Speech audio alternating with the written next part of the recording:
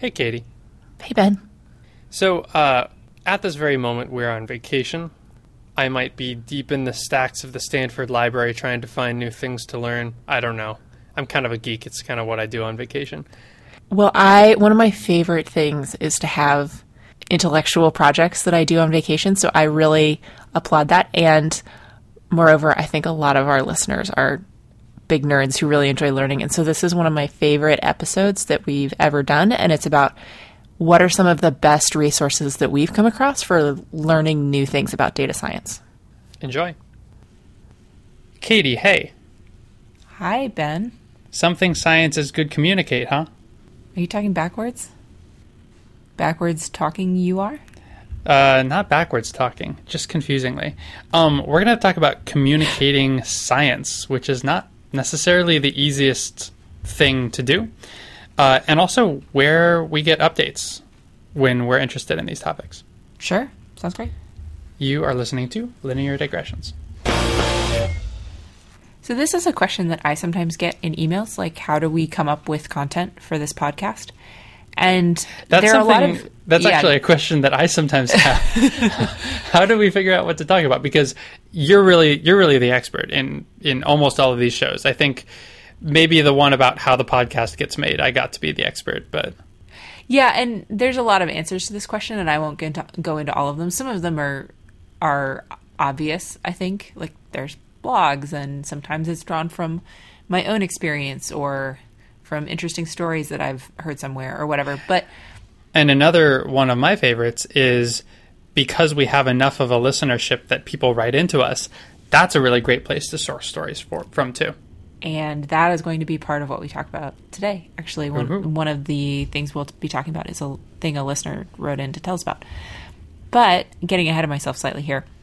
Yeah, it can actually be really challenging, though, to come up with material sometimes. And there are a few things that make this challenging.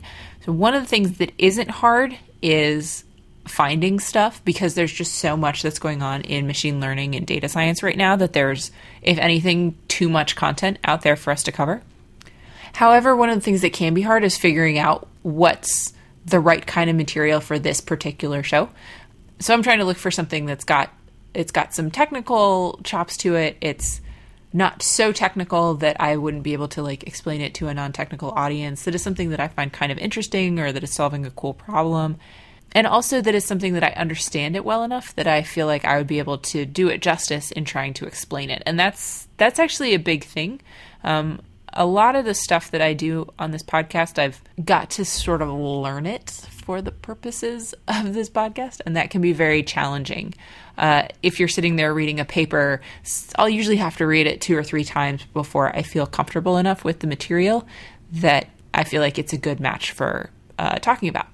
That sounds like a lot of reading. Yeah, it is a lot of work, and it's something that I really enjoy, but it can be really challenging because, reading a paper 2 to 3 times, that's like a few hours of reading, and if it turns out to be something that's not a great fit, then you have to start over again.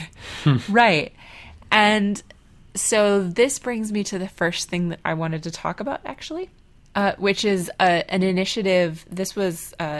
again, a listener email that we got from a listener named Joseph Paul Cohen, and it's shortscience.org, all one word.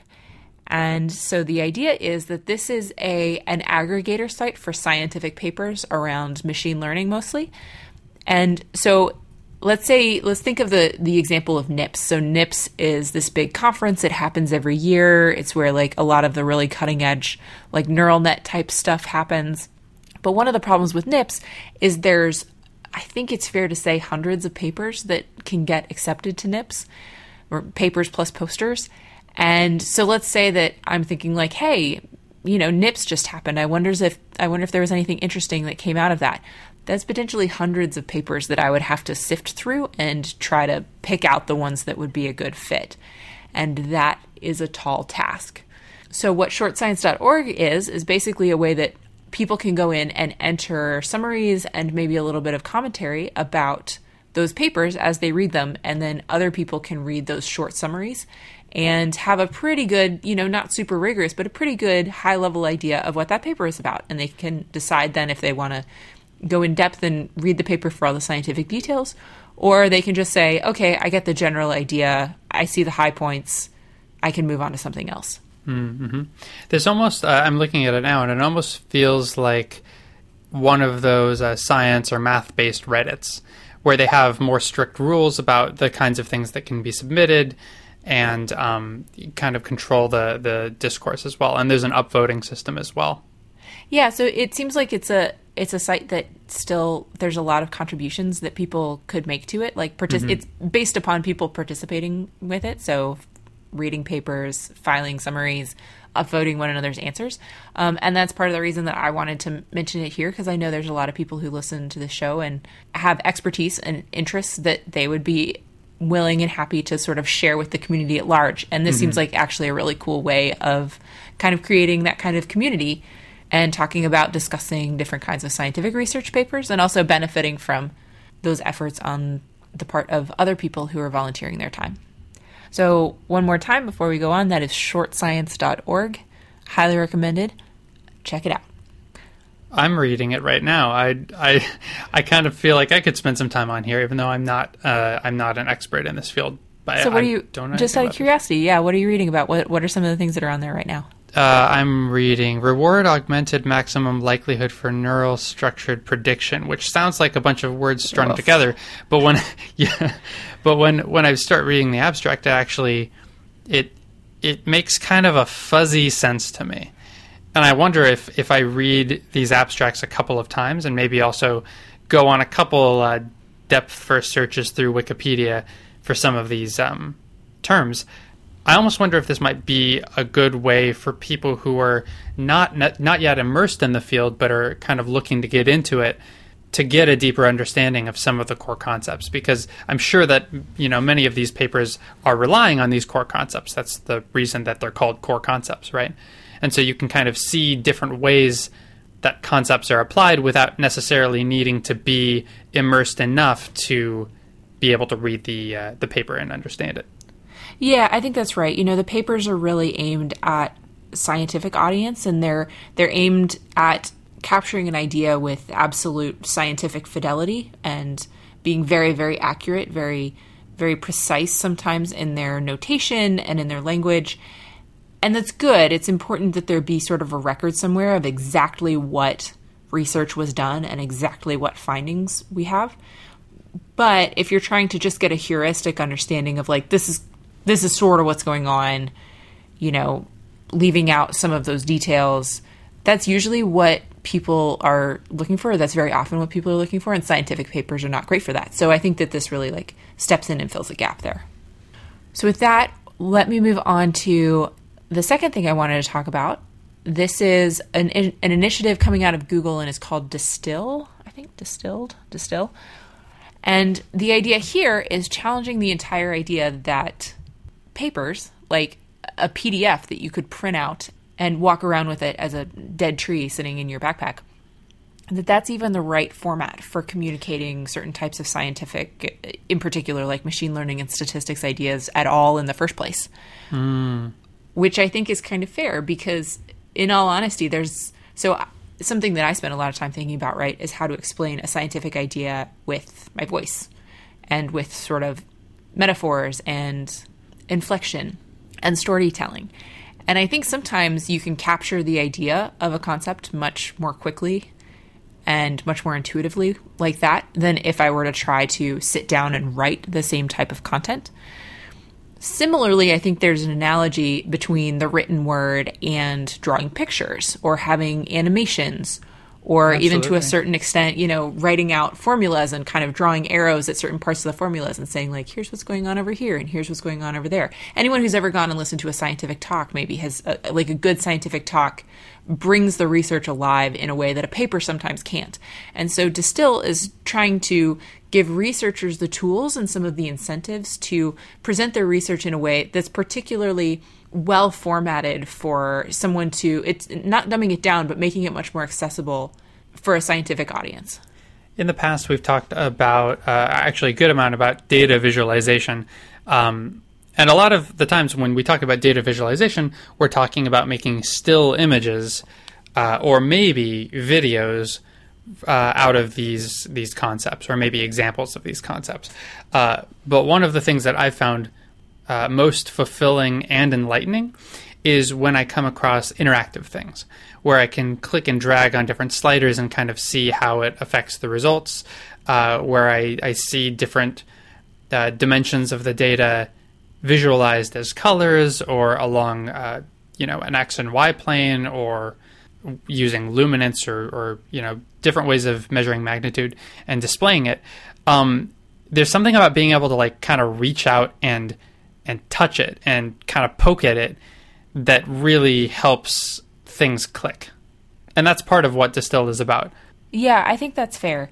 So let me talk a little bit about one of the entry sort of blog posts in the Distilled project that I was reading, and I thought makes a good argument, another way of framing, what the project is here. And it's this idea that there's a thing called research debt that we don't talk about very much.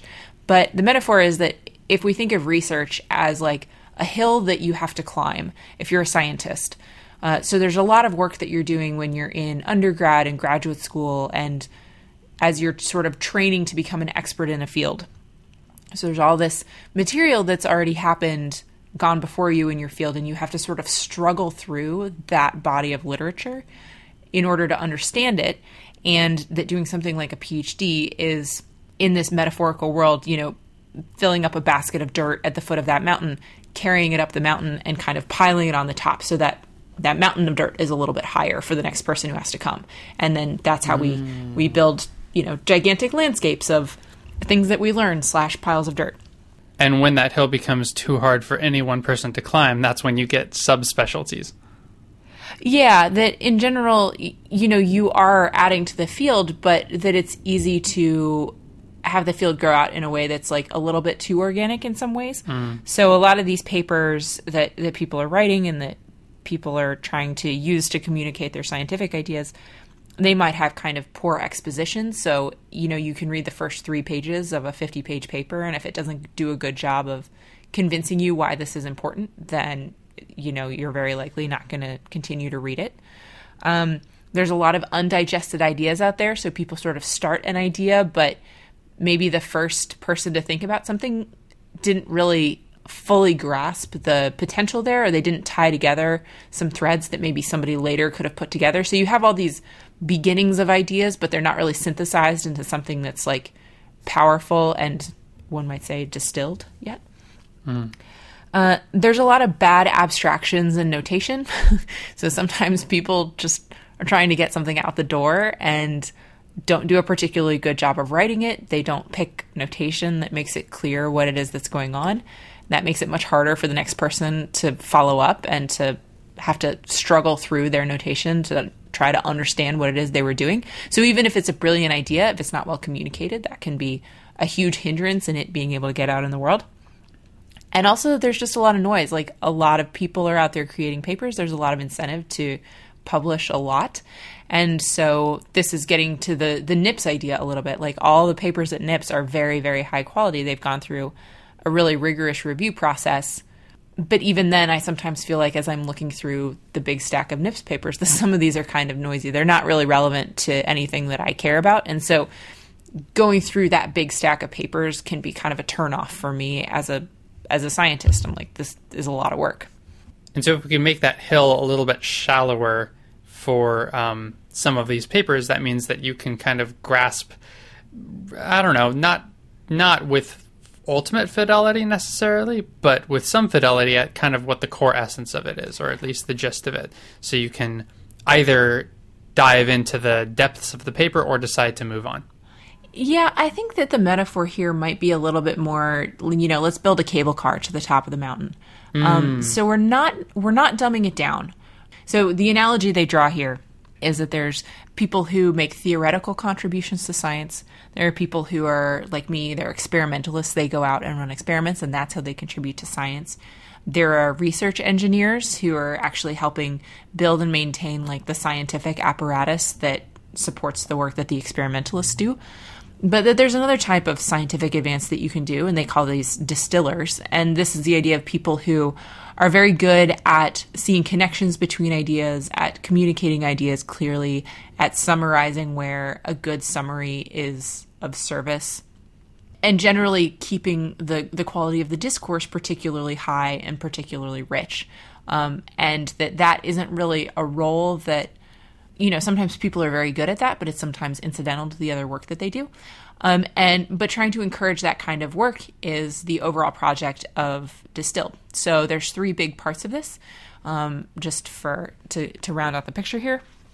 So the first is that there's a journal that they have started. It's an online journal. And if you publish in this online journal, it's morally equivalent, one might say, although, academic prestige is a weird thing, but it's morally equivalent in most ways to publishing in a journal or in a conference. You kind of get the same kind of academic points for that. It's peer reviewed and all this stuff if you publish in the Distilled online journal. The next is that there's a prize for excellent scientific communication. And so if you're a person who does a particularly good job of communicating a complex scientific idea with rigor, then you can win some scratch for that. And last is infrastructure around actually helping people, researchers, build good scientific communications, particularly within the context of maybe something that you would publish on like a blog. That's a good mental model. So it's a lot of supporting JavaScript type stuff for nice formatting. It's helping researchers tie things like citations and Git code or, version controlled code in together with visualization software, and then giving people some feedback in ways that they can improve their scientific communication as part of the review process. So between these 3 things, the journal, the prize, and the software infrastructure, there's the start of some really nice ideas here around scientific communication. And I think it's worth pointing out that the journal is all online. So I had a really lovely few hours this weekend kind of flipping through some of the articles that they have on there. They don't have a whole lot, but the ones they have are really, really excellent, explaining scientific ideas with a lot of rigor, but also with a lot of intuition and in a way that's very easy to understand.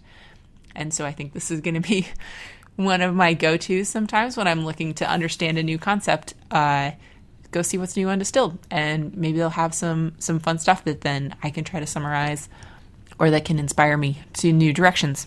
So I'm very excited to see what continues to evolve there. I think it's a great idea, and I certainly will be a beneficiary of it. I think the scientific community writ large will hopefully benefit from it as well.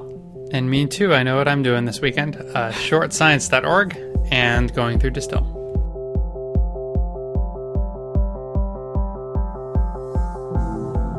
Linear Digressions is a Creative Commons endeavor, which means you can share or use it any way you like. Just tell them we said hi. To find out more about this or any other episode of Linear Digressions, go to lineardigressions.com. And if you like this podcast, go ahead and leave us a review on iTunes so other people get to listen to this content too. You can always get in touch with either of us. Our emails are ben@lineardigressions.com and katie@lineardigressions.com in case you have comments or suggestions for future shows. You can tweet us at lindigressions. Thank you for joining us, and we'll see you next time.